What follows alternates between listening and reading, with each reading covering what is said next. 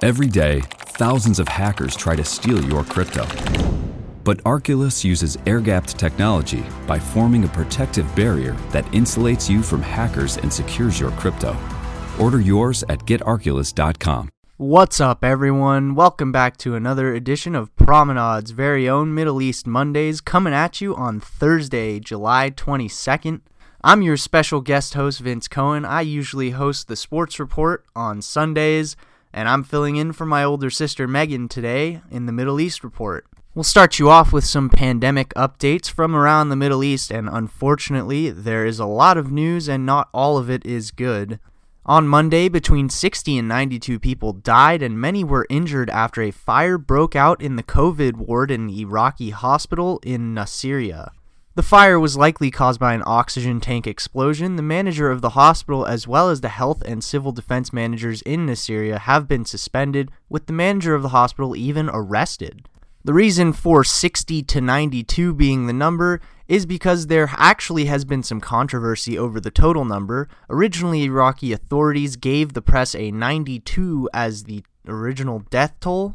However, a health ministry spokes told a state-run outlet 72 people died and 20 were burnt so badly they could not be identified. The spokes resigned later that day, however, and the health ministry later corrected the death toll down to 60 on Thursday. Iraq has been the subject of multiple fires in COVID-stricken hospitals, including one that killed 82 in Baghdad in late April. On Monday, Israel became the first country to offer a COVID-19 booster shot en masse. Russia is also offering a booster, but only in their capital city of Moscow. Their health ministry recommended receiving the booster 8 weeks after the second shot and no less than 4 weeks after that. Currently, certain hospitals are calling in the immunocompromised to receive the booster, although the general population is not being asked to get it yet. This news comes only days before Israel logged over 1,000 virus cases in 24 hours for the first time in months due to the Delta variant. On Friday, R.M. Bennett publicly acknowledged that the Pfizer vaccine is weaker than medical professionals thought against the variant.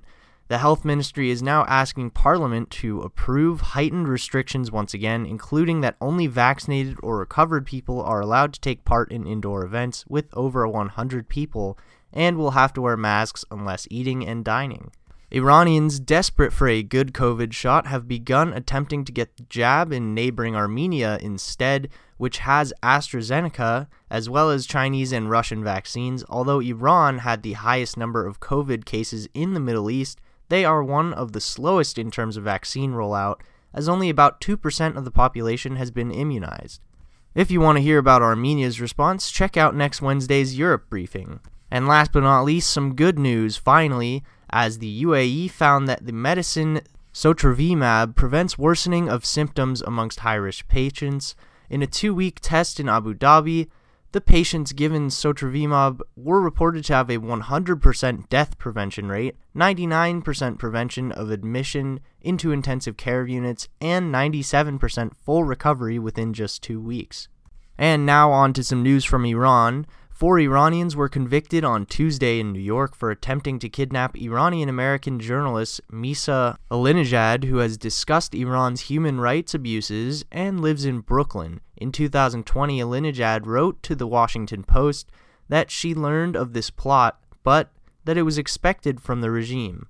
Basically, the regime asked 4 intel operatives to kidnap Alinejad in America and smuggle her back to Iran last year. Obviously, they couldn't fly due to COVID, so it turns out one of them actually researched a service offering military speedboats out of New York City and boat travel from New York to none other than Iran's closest ally in the Americas, Venezuela. While the 4 convicted live in Iran, a 5th person was arrested in California for providing financial support to the operation. Iranian Deputy Foreign Minister Abbas Araghchi said Vienna talks regarding the JCPOA about to enter their 7th round must wait until Raisi's government takes power in early August to resume. State Department spokesman Ned Price said Monday that it was up to Tehran to determine when the 7th round of Vienna talks will take place. Iran was also criticized by the U.S. government for delaying prisoner exchange talks, which the Islamic Republic revealed were occurring between the two countries on Tuesday, and Iranian Spock said Iran is ready to exchange all U.S. prisoners in exchange for the release of all Iranian prisoners in the U.S. and the ROW. During a cabinet meeting on Wednesday in Tehran, outgoing President Rouhani told the cabinet that the Iranian Atomic Energy Organization can enrich uranium to the 90% purity benchmark, which coincidentally is the level needed to build the core of a weapon. Protests erupted this week in Khuzestan in the southwest over water shortages in the province, which is heavily inhabited by Iranian Arabs and is typically the hottest province in Iran. Videos show protesters using fire to block a road while security forces try to disperse them. Iran is facing its largest drought in 50 years this summer. An elderly protester was quoted in a local news website saying that the state TV should show images of buffaloes that have died due to dehydration. During these protests, a youth was killed after a stray bullet from one of the protesters hit him. While I still have my doubts about the stray bullet story, no one, including the victim's father, has denied it. Now on to another Afghexit update. General Scott Miller, the United States' top commander in Afghanistan since 2018, officially relinquished his position on Monday as the U.S. prepares to make its final, at least for now, exit from Afghanistan. Marine General Frank McKenzie, the head of U.S. CENTCOM, will now take over operations from the CENTCOM HQ in Tampa, Florida. The Taliban apparently took another major border crossing on Wednesday, this time the Spin Boldak crossing on the Pakistani border. Now, why could this potentially be a tiny bit of an issue? Well, Pakistan has the fastest growing nuclear arsenal in the world and a fairly weak civilian government. Not the best recipe for success there.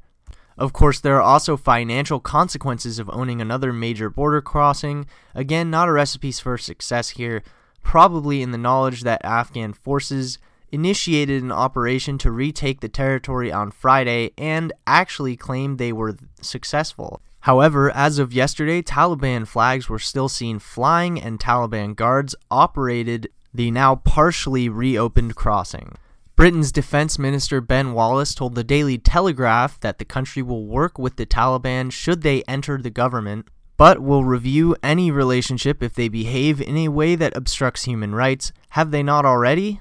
Russia's most senior official on Afghanistan criticized the Afghan government, calling them hypocritical for not beginning proper negotiations with the Taliban, which the official urged them to do before it's too late. It appears that senior Afghan leaders have taken Russia's advice and traveled to Doha for talks with the Taliban on Tuesday. They are expected to discuss speeding up of peace talks. Furthermore, in Afghanistan's western Baghdad province, government officials said Thursday that they negotiated an indefinite ceasefire with the Taliban. Again, a spokesperson for the Taliban denied this claim, but disclosed that they left the city to avoid civilian casualties. They did reach an agreement to move tribal elders to the outskirts of the capital city, Kala-i-Na. Moving to the West Bank now, we have an update on the protest relating to the killing of Nizar Banat by PA Security. Banat's family has now accused the PA of attempting to cover up the murder and settle the matter out of court. They also disclosed that they have not yet received a death certificate for Nizar, and that would mean the PA would have to disclose the official reason for his death.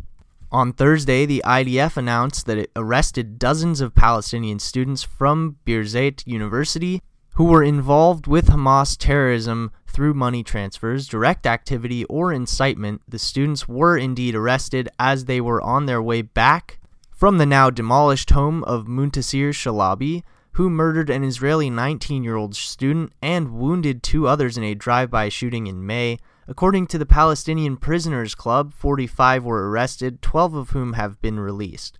The university released a statement of concern for its students and called on the international community to intervene. The PFLP military wing threatened Jews on Tisha B'Av with a photo of a militant with a gun and the caption, "Our hands are on the trigger," and "From us, covenant and loyalty."